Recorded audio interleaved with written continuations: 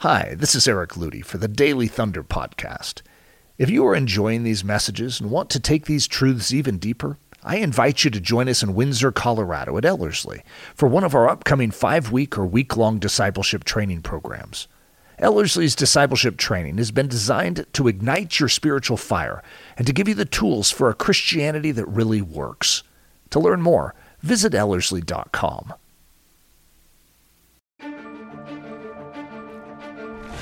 It's Daily Thunder, booming out the truth of Jesus Christ live every weekday morning from the Ellerslie campus in Windsor, Colorado.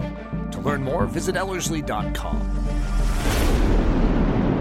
Part 4 of a series that I personally am really enjoying. Of course, you could ask, Eric, are there any series that you give that you don't enjoy?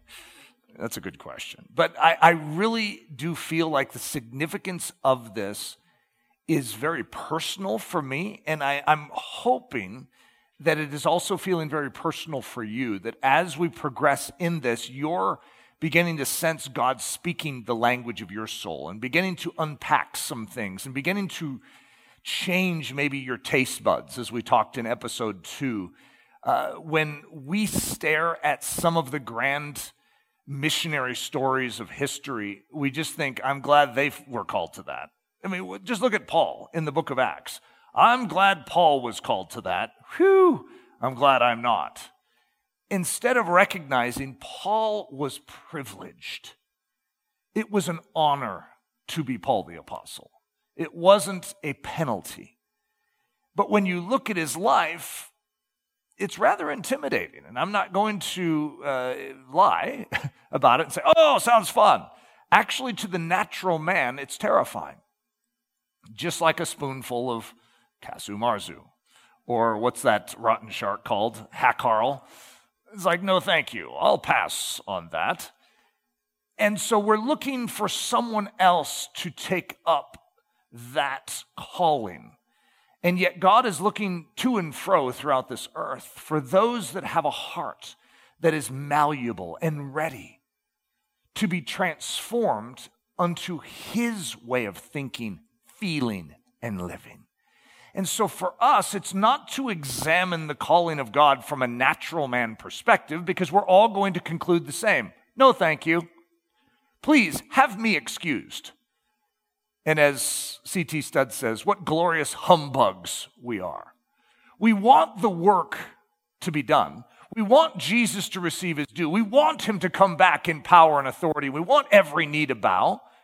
We would just prefer someone else to go out and get the job done. And we can just cheer them on, or maybe we could give them $100 every now and then and say, here you go. Will this help? It's sort of like the be warm and well fed. However, there is a job to do, and God is looking throughout this room, and he's saying, I would really like to use you. And you know that is the highest privilege. That the God of the universe would come to us and invite us into his plan. Invite us into the unfolding of his purpose in this earth. I cannot think of a higher honor, and yet a scarier one. To follow the living God in the direction that he is going in this world, we get the idea that it could mean challenge, difficulty, pain, imprisonment, death. Painful death. You see, this is the history, the heritage that we are being grafted into. And it's funny because we know that at one dimension of who we are, but we feel like we can be excused because we are in North America. And yet I would say the greatest thing we could do is allow God to change our heart to actually have a robust joy and anticipation for the calling we've received and desire God to amplify it. So that's what this message sort of brings out. It draws out this idea, which of course I was sort of stirring up in the last message, and I think this whole series probably is going to put its finger on it and stir it at every turn, because it's that part of us that needs to awaken to the honor of following Jesus. It's the part of us that needs to awaken to what the historic church seems to have had, because they want to be sent. Oh, God, send me. It's like, whoa. What do they have that we don't? You know that the early church had a problem? Strange problem. They wanted to die martyrs' deaths. Why? Because the martyr's death was the highest honor. And they saw that. And they wanted to, if they were going to live their life, they actually wanted to live it so fully for Jesus that they would die for Jesus. And they all valued that as the highest thing. And so as a result, they had a problem in the early church because men and women were sort of prodding along their death. It's like coming up to a Roman soldier, poking him and saying, "Hi, I'm a radical Christian. I'm dangerous," and then acting like they're running away. It's like, "Oh, you don't want to catch me." And so the elders of the church had to issue an edict to say, God loves the death of his saints, but he also loves it when they live their life for him. And so don't ever initiate your death. Let God deal with that. It's a privilege, though. And so the early church understood that this was a privilege to lay down your life, to suffer for Jesus. Oh, for the honor to suffer for Jesus. What an odd mentality that is. Yep, and it's missing in our day. What if we were to get that back? It changes the game right there. If we got that back, suddenly we begin smiling instead of groaning and complaining when things in this world start to go south. We have been chosen for this hour. It's an odd hour, I have to admit. The things happening in the world are weird, and they've never happened in the world before, where we have this unification of nations all around things that we really don't agree with, right? They are rallying together, and they seem opposed. Opposed to what? To Christ. And here we are sort of caught in this generation with decisions to make. Are we going to go and hide, or are we going to stand boldly? Are we going to let our light shine on a hill? You see, if we do that, bad things could happen. Or are they bad things? Who defines those as bad things? For instance, imprisonment. You know that most great Christians that you know and love throughout the ages spent time in prison? In other words, is that as bad as you think? You know that in the Chinese underground church that they believe that if they're thrown into prison, that becomes their mission field? And it really is a problem to the communists. You throw a Chinese pastor in prison, and now suddenly Christians are sprouting up all over the place in the prisons. In other words, wherever you are, that becomes your mission. And when you think that way, and you have a big smile on your face when you get thrown into prison, because thank you for the amazing mission field you have now sent me to, oh, communist government, then it actually turns all the difficulty on its head and makes it a delight. So let's dive into this. This is called fretting like a lion. The fretting lion. Now, a fretting lion, that's a term, okay? It's not a term that maybe we use as commonly nowadays, but I'd like to introduce you to it so we can use it nowadays. What it means is eager for the challenge. So listen to this quote from C.T. Studd, one of my heroes.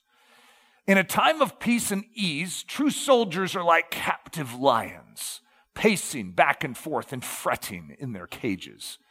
These genuine soldiers are built for fight, and it is war that gives these soldiers their liberty and sends them like boys bounding out of school to obtain their heart's desire or die in the attempt. Chocolate soldiers are an altogether different sort. So this comes from one of C.T. Studd's books, Chocolate Soldiers. And a chocolate soldier, I know a chocolate soldier sounds like a really good thing. You know, it's like, oh boy, if I was going to be a soldier, I'd want to be a chocolate one. And yet in this book, chocolate soldiers are not a compliment, because whenever the heat is turned up, what do? They melt. And see, true soldiers is what he's contrasting those with. And true soldiers are like lions in cages. They're pacing back and forth saying, God, when will this door open? Because I am ready to spring forth. I am eager for the challenge. Come on, God, open the door. Let me go. Let me go to the hardest places. You see, a lion is built for the task. And yet a chocolate soldier, what does he say, are of an altogether different sort.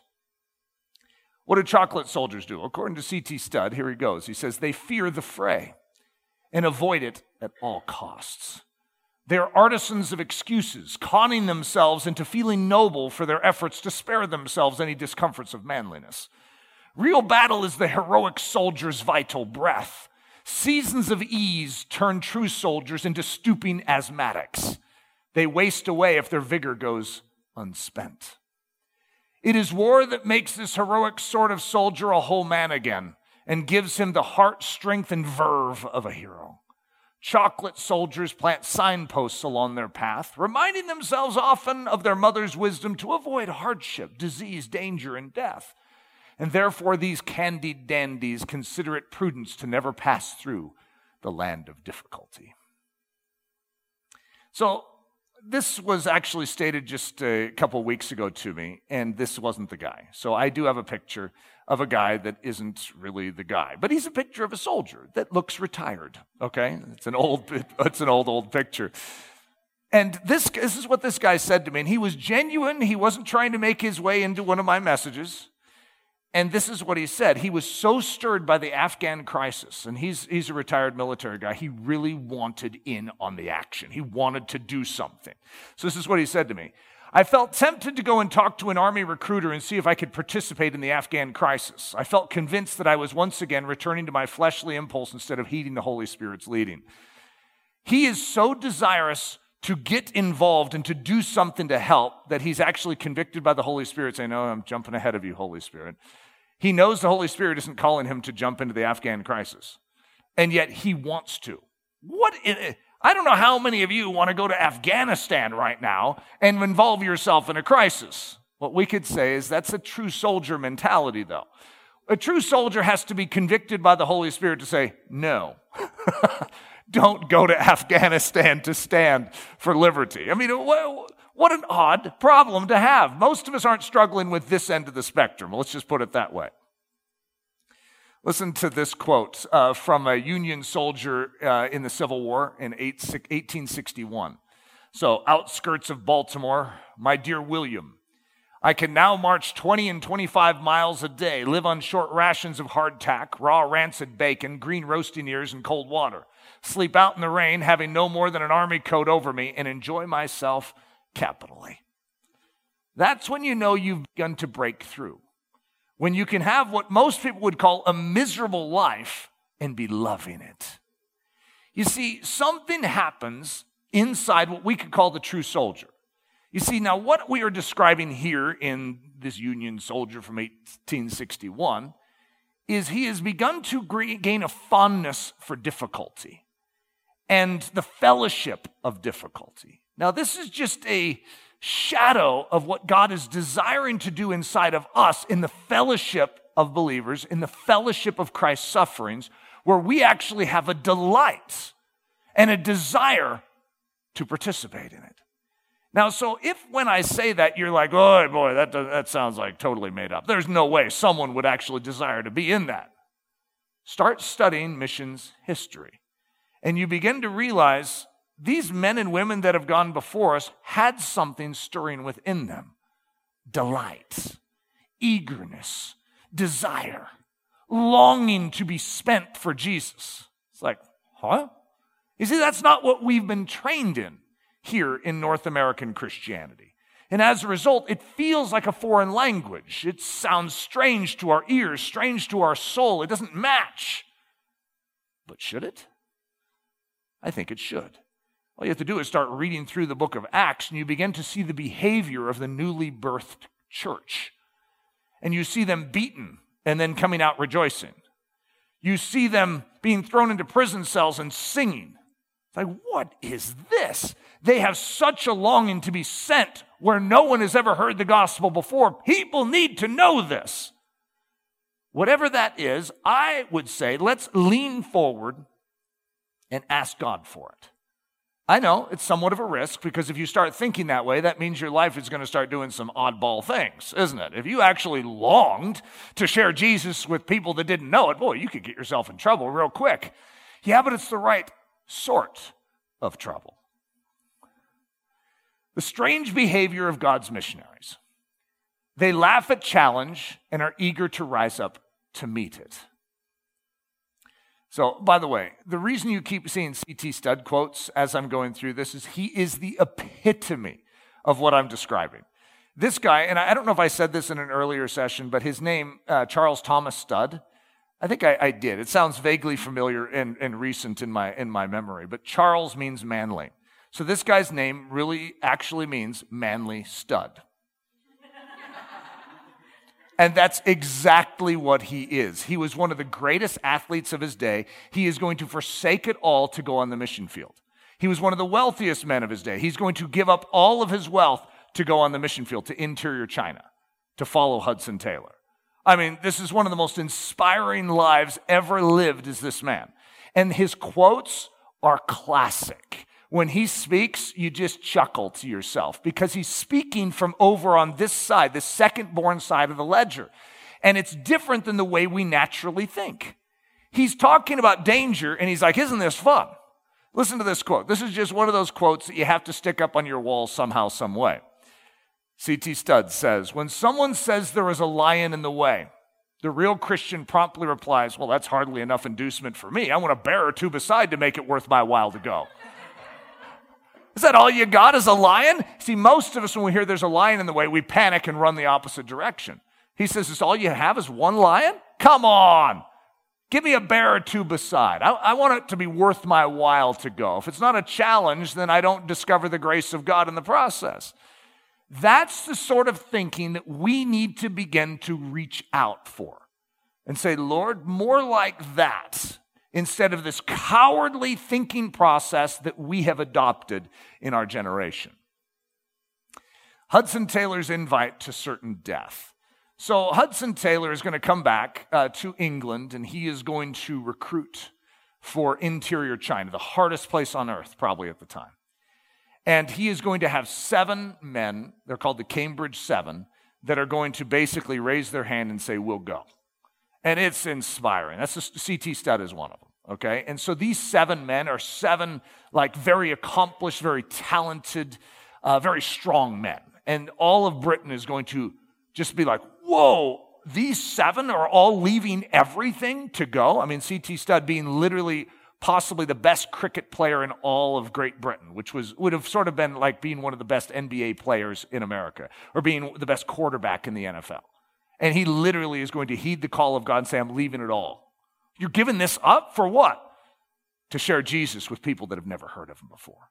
And then unbeknownst to everyone else, he's one of the wealthiest men in all of England. He is going to secretly give away his fortune. Moody Bible Institute was built with 1/3 of C.T. Studd's fortune that he gave away. No one knew it, though. Everyone thought he was still a wealthy man when he was in interior China. He didn't tell anyone that he gave his funds away, and he said, God will take care of me. He was supernaturally cared for in interior China. He had no support because everyone just presumed C.T. Studd is one of the wealthiest guys. Why would I write a check to him? Isn't that incredible? Well, it's a good story, guys. So over there, Hudson Taylor is going to approach the 7 as they're over in China, and he has a difficult task.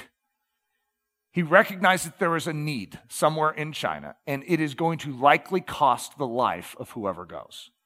But someone needs to go. So he lays it before the 7. Instantly, all 7 raise their hand and say, send me. When I read that, I was convicted. Because I don't know that I would readily, I may, after rolling around in bed at night and waking up in the morning and saying, okay, God, I'm willing. But do you see what I mean? What I'm trying to draw to the surface is these are caged lions. They're fretting in their cage and they are waiting for the opportunity. And so when the opportunity comes and the door opens, they're springing out. Their arm goes up in the air. Don't send him, send me. Come on. I'm more fit for this. Let me give up my life for the Chinese people. What is that? Whatever that is, I want you to reach out spiritually and say, Lord, I want it.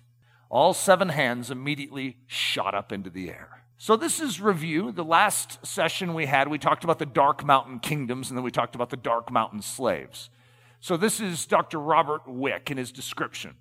The interior highlands of Irian Jaya remained isolated and unknown to the outside world until the 20th century. While the rest of the world advanced in the age of the automobile, the airplane, and scientific technology, central Irian Jaya remained in the Stone Age. Enormous malarial swamplands made it all but impossible for even the best-equipped expeditions to penetrate the edges of these dark mountain kingdoms. Again, I'm just setting the context for what we've been describing, which is a specific study, not just of missions in general, but of a missionary movement that is going to transform an island known as Papua New Guinea. It is the darkest place on earth. It is so harrowing, even the more you study it and you recognize in the 30s what they had found, it would be reasonable just to say, let it be. Okay? And there are people there, maybe, but you'd have to risk your life to even get to them. And then if they are as you say they are, they're headhunters, they're cannibals, they are controlled by demonic spirits, how about, we just call well enough alone and say, you know what, maybe we could drop in a care package or something every now and then. But to go in, you risk your life even trying to get to them. And then when you get to them, if you can live one day, you've accomplished a great deal. This is suicide. Well, a lot of people have called missionary work suicide over the years. It's anything but. You see, there's a big difference between suicide and obedience to the Holy Spirit. Suicide is a self-effort. It is something that you do to escape from the pain in your life. What obedience to the calling of God is a givenness to God's purposes. It is a selfless act for His glory. So remember this quote it was a great quote. Who gave this quote? Oh, it's Eric Ludy gave this quote. This is maybe that's why I like this.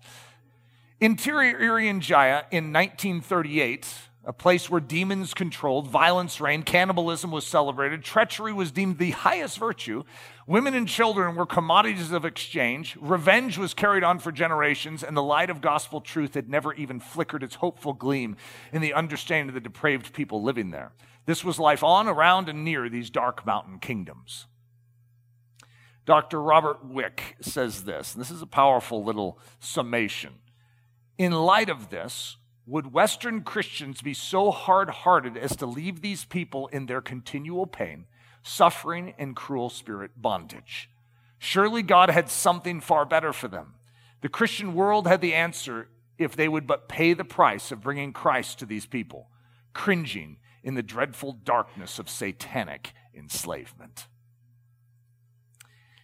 So on the screen, I have a picture of a man, and the title of this slide is The Man for the Dark Mountains, and his name is Dr. Robert A. Jaffray. I really like this guy. He is very intriguing to me. So this is a book I would recommend. There's a lot of books that I'll probably recommend as we go through this series, but this is actually written by A.W. Tozer as a biography of this man, Robert A. Jaffray, and it's called Let My People Go. And so I have a picture of it up on the screen, but for those that are getting this via podcast, the book is called Let My People Go, The Life of Robert A. Jaffray by A.W. Tozer. Jaffray was a fretting lion. He was always looking for the lost to reach. And so as a key leader in the Christian and Missionary Alliance and their mission sending organization, he was over this part of Asia and in the Pacific region. He had been inspired by A.B. Simpson. And so A.B. Simpson had personally transformed R.A. Jaffray's life. R.A. Jaffray is going to now personally influence Russell Deibler, who's his right-hand man, sort of like his armor bearer. And many of us have been impacted by Darlene Deibler, the wife of Russell Deibler, if we ever read Evidence Not Seen. It is literally one of the greatest biographies ever written. Of course, I'm going to say that quite a few times because 3 of the greatest biographies ever written are in this little season of time. They are that good. So Jaffray was a fretting lion. He was pacing back and forth in his cage right at the time in history when a fretting lion was needed most. What was needed in this time of history was a guy just like R.A. Jaffray, where he's like, let's do this thing. Come on. If they're unreached in the middle of this island, and then they could say back to Dr. Jaffray, but you do know that we're going to lose lives in trying to get to them. So be it. We must reach them. They are lost in darkness. They've never heard the light of the gospel. They must hear it. And this is what was needed at this time in history, was an aggressive lion-like man. And that's exactly what we're going to find in this man. So let's go through what we could call the Irian Jaya timeline. So 1936. By the way, let me give you some context worldwide. In America, we are in the Great Depression right at this time.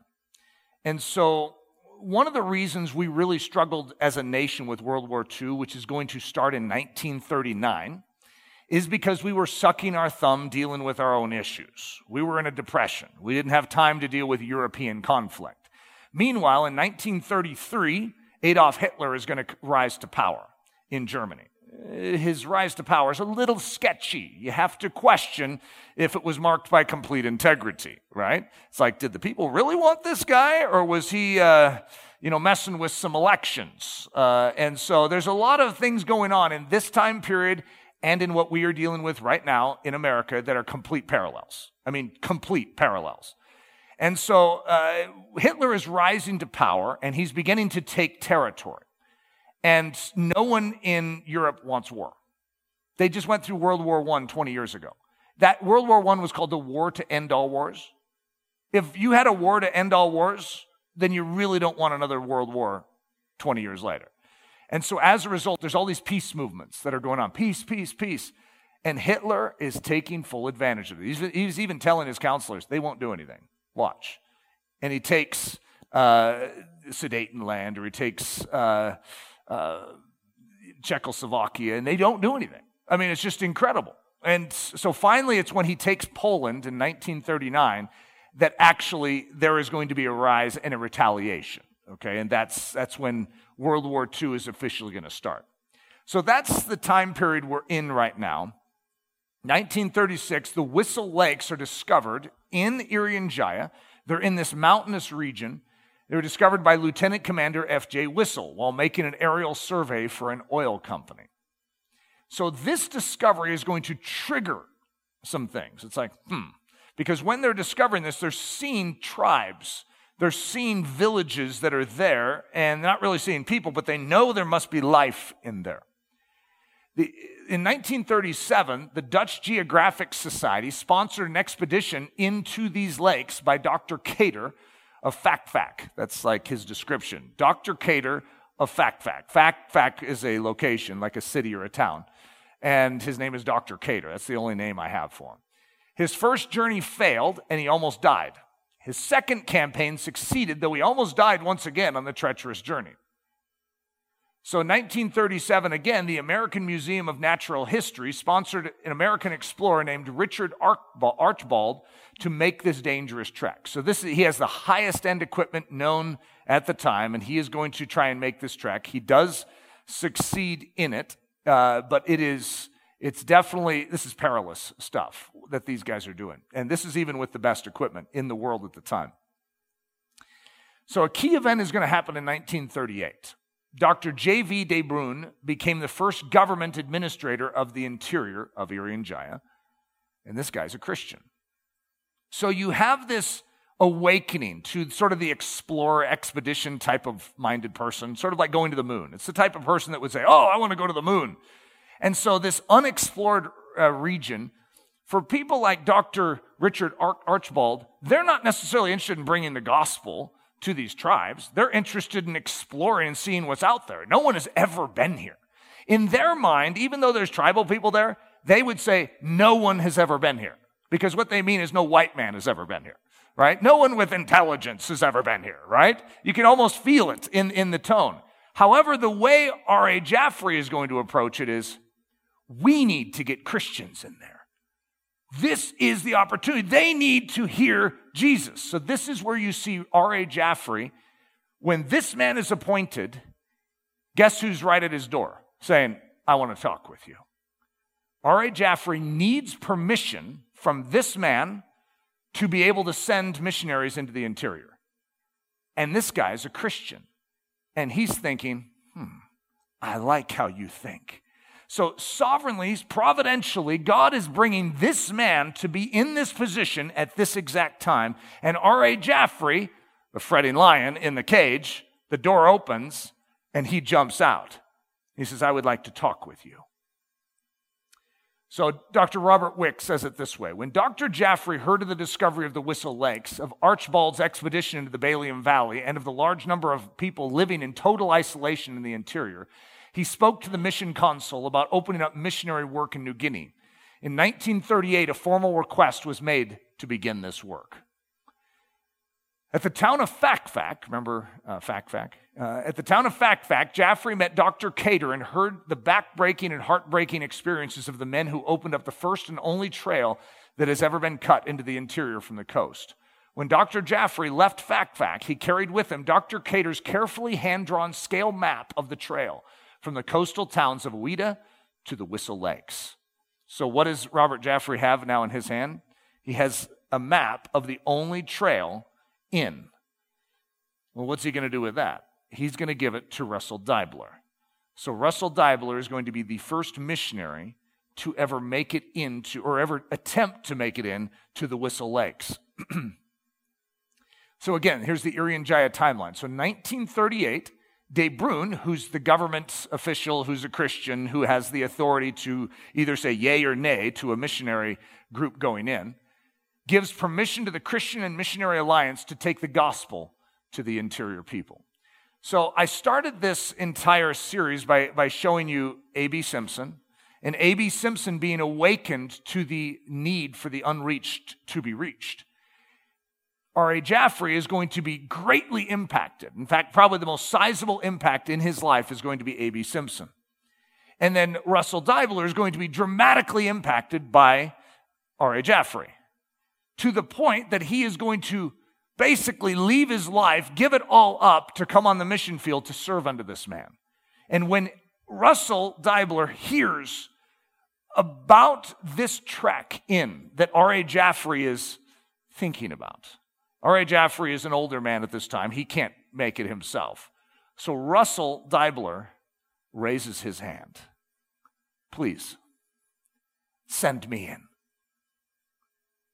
Now, you could imagine a conversation. It could go something like this. Well, Russell, you do know you were just newly married.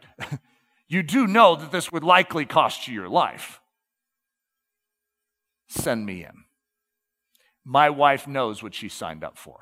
Send me in. I mean, this is pretty extraordinary. When you try and put it in perspective, a newly married couple, this guy has so much to live for in a natural sense. To risk his life to reach tribal people that don't even want to see him, don't want to hear from him, to even go on this expedition, which is so dangerous, he likely won't even reach them. That doesn't sound very smart to me, right? Which is why we can't reason from the natural man. But for whatever reason, our spiritual man, when we hear it, is sparked. And we like it, and we lean in, and we say, tell me more about Russell Deibler. I want to know what motivates a man like that. So there's our Russell Deibler character. 1938, Reverend Russell Deibler makes the first missionary exploration into the interior. It's funny, when you stick the word reverend in front of a guy, suddenly he doesn't sound very impressive as far as some guy to lead an expedition. You ever had that thought? Every time I've ever read the story, whenever I see the word reverend in front of Russell Deibler, I immediately demote him in his muscularity. You know, he's like, oh, he's a reverend. Oh, well, he obviously... So it's like, take good care of him, on this journey because he's extra fragile. He's a reverend. I stuck it on there just so you guys could share in my thought processes. So he's going to leave, I think it's like December 31st, 1938. So World War II is just about to start. He has left the United States, which is in the midst of a Great Depression. And instead of thinking about self-preservation, which is what the rest of America is doing right now, Pearl Harbor is going to wake us up. That's actually what's going to wake us up from our selfish stupor in World War II. But that happens December 7th, 1941. In the midst of this, you see how a Christian is reasoning. He is literally leaving everything, And he's going to a people group that don't even want him, risking his life so he can just reach them. This is how it all begins. This is a thinking of a caged lion.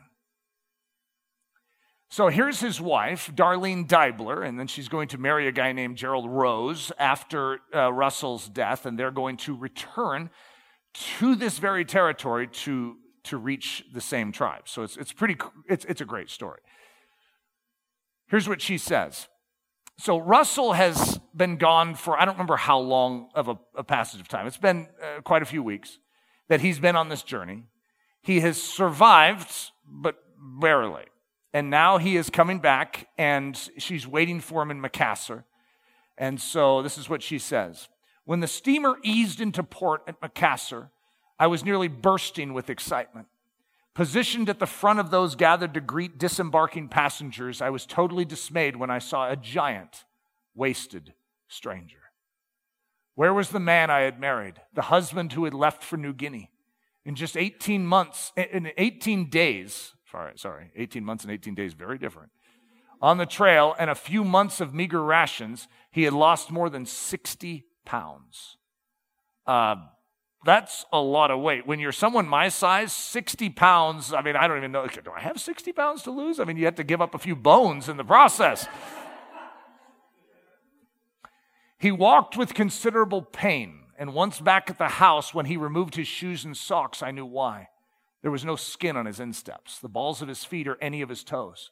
He had a serious case of jungle rot. Although hurting at the pain Russell was experiencing when I dressed his feet, listen to this, I thrilled to think my Lord was looking at them, or at these feet, saying, to me they are beautiful feet. How beautiful are the feet of those who bring good news. She is thrilled to think that the Lord is looking upon these feet as beautiful. To me, they are beautiful feet. It served to increase my desire to join him when he returned to Whistle Lakes. Okay, Darlene, let's get something straight. You see what the journey to Whistle Lakes just did to Russell. And what does she say? It served to increase. Now, wait a minute. Stop right there. Seeing his jungle rot, his feet that are so messed up, his loss of 60 pounds has somehow served to increase her desire to join him when he returned. He's already talking about returning. And she is anticipating the return. She wants to go.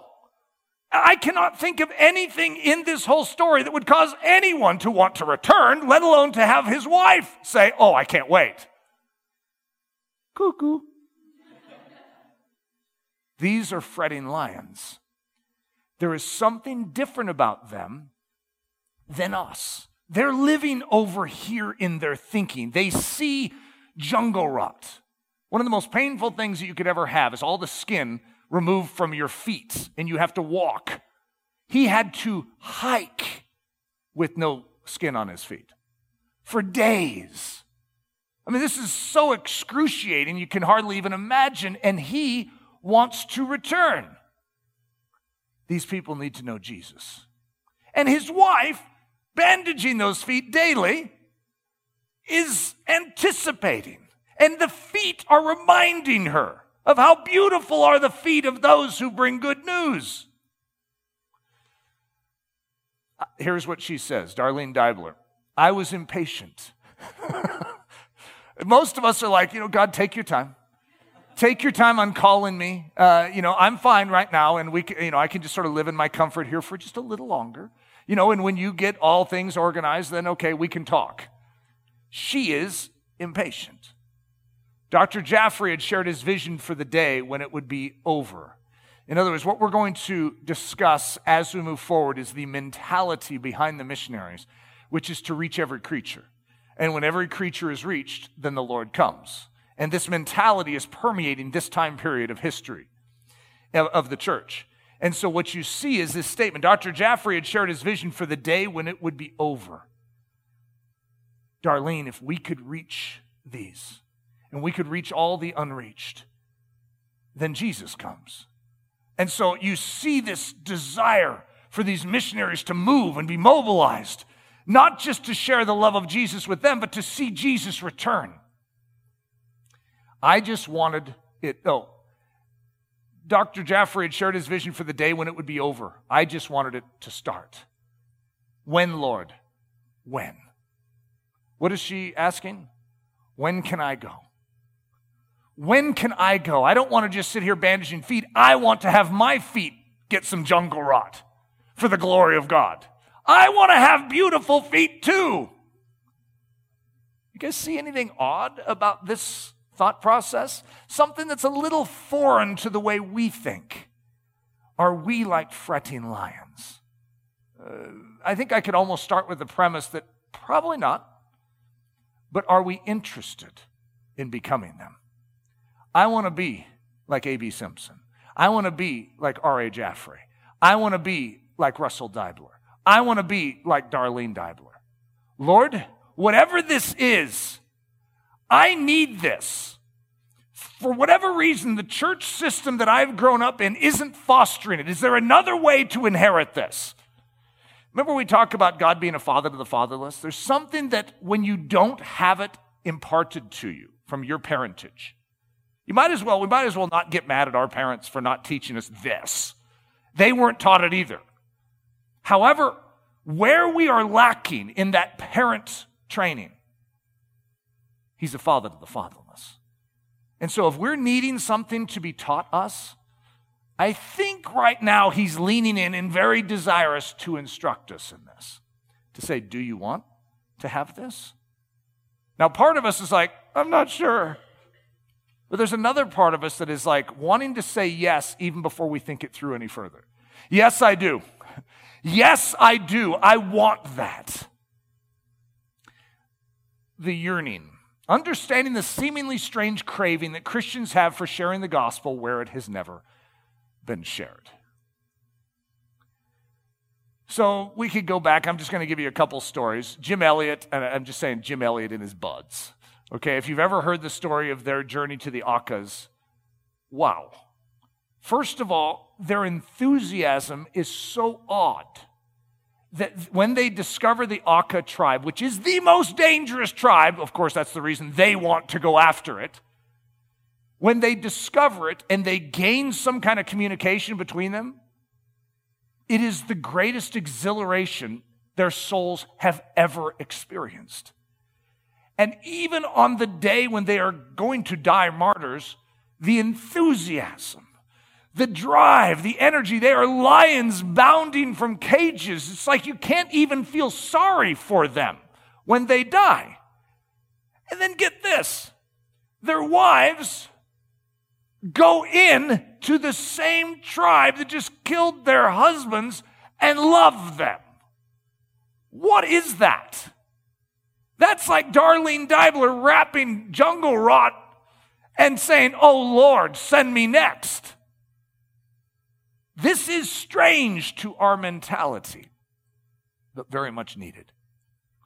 C.T. Studd on his deathbed. So C.T. Studd, at the age of, I want to say 54, he has served in interior China. He has served in interior India. Wherever the lost were, wherever the unreached were, he's like, God, send me there. And now his body, because of the diseases he has been exposed to in interior China and interior India, his body has been just depleted. And so he's back in England, basically ready to die. And he's laying on his deathbed. That's just what I'm calling it. David Livingstone, the great explorer to Africa, returns and makes mention that in interior Africa, in the Congo region, there are limitless numbers of tribes, and these tribes have never heard the gospel of Jesus. C.T. Studd hears this. It's just too much for him. He can't die now. He can't die now.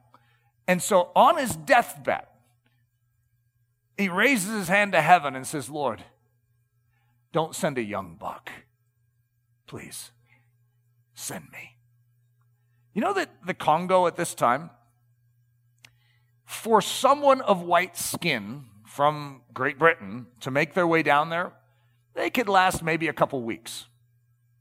Physically, their immune system could not handle what they were going to be exposed to. And so it was, as most people would have said back then, a suicide mission. In other words, to go and do that, that's ludicrous. Of course, people were doing it to go find gold. Gold had been discovered in the Congo, and people were risking their life to get gold. And that, of course, made more sense to people. But to share the gospel? C.T. Studd, already dying, says, send me. So he has to pass a physical to be sent by the Missionary Society, and he can't pass it. So we can't send you. I know you mean well, but we can't send you. So you know what C.T. Studd declares? He has a missionary sending organization of one. His name is God Almighty. God is sending him. So he travels to the Congo and spends 20 years there, turning modern missions on its head and reaching the people of interior Africa. You know why he survived? He'd already experienced all the diseases. He was the man on earth that was fit to go into that place and bring the gospel. Isn't that extraordinary? That's a fretting lion. Most of us, if we were lying on our deathbed, would not choose to have greater difficulties added to our already challenged life, unless we think like C.T. Studd. So C.T. Studd in his deathbed, yearning, longing, pining to go to the most dangerous place on earth to reach a people that had never heard the light of the gospel. So now we're going to go to the story of Don and Carol Richardson, which Don and Carol Richardson's book, Peace Child, is one of the most stirring, of course, I could say one of the greatest biographies I have ever read. Yes, I'm going to say that at least 3 times during this because there's 3 biographies, Evidence Not Seen, Peace Child, and Lords of the Earth, that are 3 of the most moving pictures of missions work that I've ever heard. They're all in the same area. And so this is the missionary pitch. They have just arrived. They've been training for years to arrive here. And so they're in Papua New Guinea, and they're greeted by the missionary sending organization and their home base there. And this is the conversation that ensues. So David Martin, the leader there, is going to say, David and Carol, the area of southwestern New Guinea is anything but hospitable. Many of the tribes in that region are still practicing both cannibalism and headhunting and are generally not to be trusted. And the climate is as hot, humid, and unhealthy as it possibly can be. We realize that you may have apprehensions of taking little Stephen, who is a newborn, down to a place like that. And if you would rather work somewhere else, feel free to say so. I'm not exactly sure how you're responding to this, especially if you're a man and you have a young bride and you have a newborn child, and you've already arrived in a dangerous place. Anywhere you go is dangerous, but this just happens to be the most dangerous and the most miserable. When you get that type of humidity, you also get some big bugs. Okay, this is like a very inhospitable place. Okay, now remember, it's not just the climate, it's not just the difficulty of the landscape, it's the difficulty of the people there that want you dead. In fact, they don't just want you dead, they want to eat you. Okay, that amps up everything to a whole nother level. You don't just serve up a little baby to them. Okay, this is not good. This is not the type of thing. And so for many of us, we immediately hear that and we're like, oh, you have somewhere else? Could you share the other options? What other options do you have? This couple does not respond that way. Listen to their response. I'm going to call this the fretting lion's response. Don Richardson says, we gave David Martin our answer. Yes, we are happy to go to one of the tribes in the south. How soon can we leave? What? No, Don. Let's think this through. Young bride, little Stephen. I mean, if you were single, maybe. We still would want to counsel you different. But everything about this doesn't make sense. Or does it? You see, this couple is going to transform the Sawi people. Their obedience is going to precipitate a revival in the southwestern portion of New Guinea. We need fretting lions. The Devil's Bluff. So now Don Richardson is there. He has seen the difficulties in front of him. And this is the devil's territory, by the way. The darkness is thick and dense. Demons are not hidden in this part of the world. You know, like in America, demons sort of hide. They don't want to make too big of a noise. They just want to control people. But in this part of the world, they stand on, well, not the street corner, but, you know, the forest corner, and they declare their presence, and they intimidate. And all of the people believe in the dark spirits. They know. In fact, if they violate the dark spirits, bad things happen. I mean, that's when your crops die. That's when, you know, landslides will happen. Bad things happen if you don't placate the dark spirits. They all know the dark spirits. So he is coming into a territory that is literally holding him in contempt, open contempt, and he feels it. So he's doing the scouting mission to figure out where he's going to build his house, how he's going to do this, and we'll pick up right there. We'll call it the devil's bluff. Don Richardson says, the brooding jungle stood tall against the sky, walling in the overgrown clearing as if to create an arena for a pending contest. The wildness of the locale seemed to taunt me. Something in the mood of the place seemed to say mockingly, I am not like your tame, manageable Canadian homeland. I am tangled. I am too dense to walk through.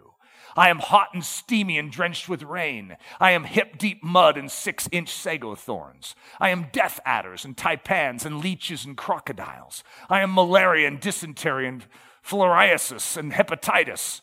Your idealism means nothing here. Your Christian gospel has never scrupled the conscience of my children. You think you love them, but wait until you know them, if you ever can know them.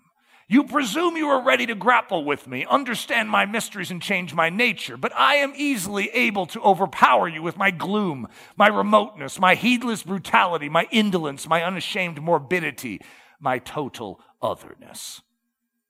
Think again before you commit yourself to certain disillusionment. Can't you see I am no place for your wife?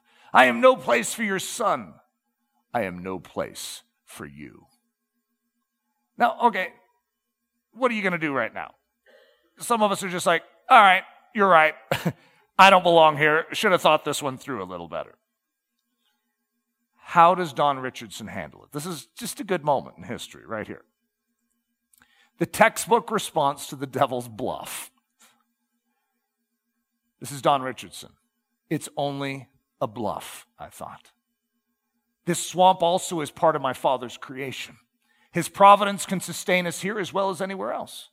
Then the peace of God descended on me, and suddenly this strange place became home. My home. I turned to Ken and John and said, this is where I want to build. The very place that the devil's bluff came, he says, let's build right here. I like it. You know, as a common thing in this era is to take the witch doctor's house. The missionary comes in, and once the village is taken, take the witch doctor's land, their territory, and turn it into the center, like the church, or the place where you call home as the missionary. To literally stake claim to say where the evil spread, now truth is going to be planted. We are defying what the enemy is attempting to say here.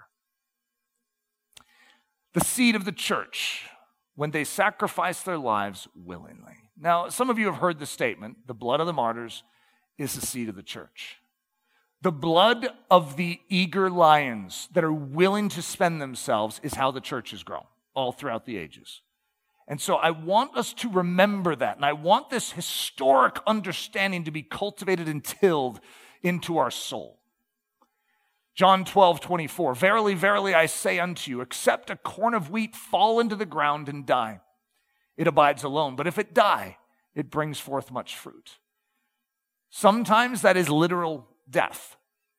There's a bloodline in Africa that separates the northern portion of Islamic Africa and the southern portion of Christian. And that line is called the bloodline by missionaries for generations because that's where the martyr's blood was shed. And Islam spread no further.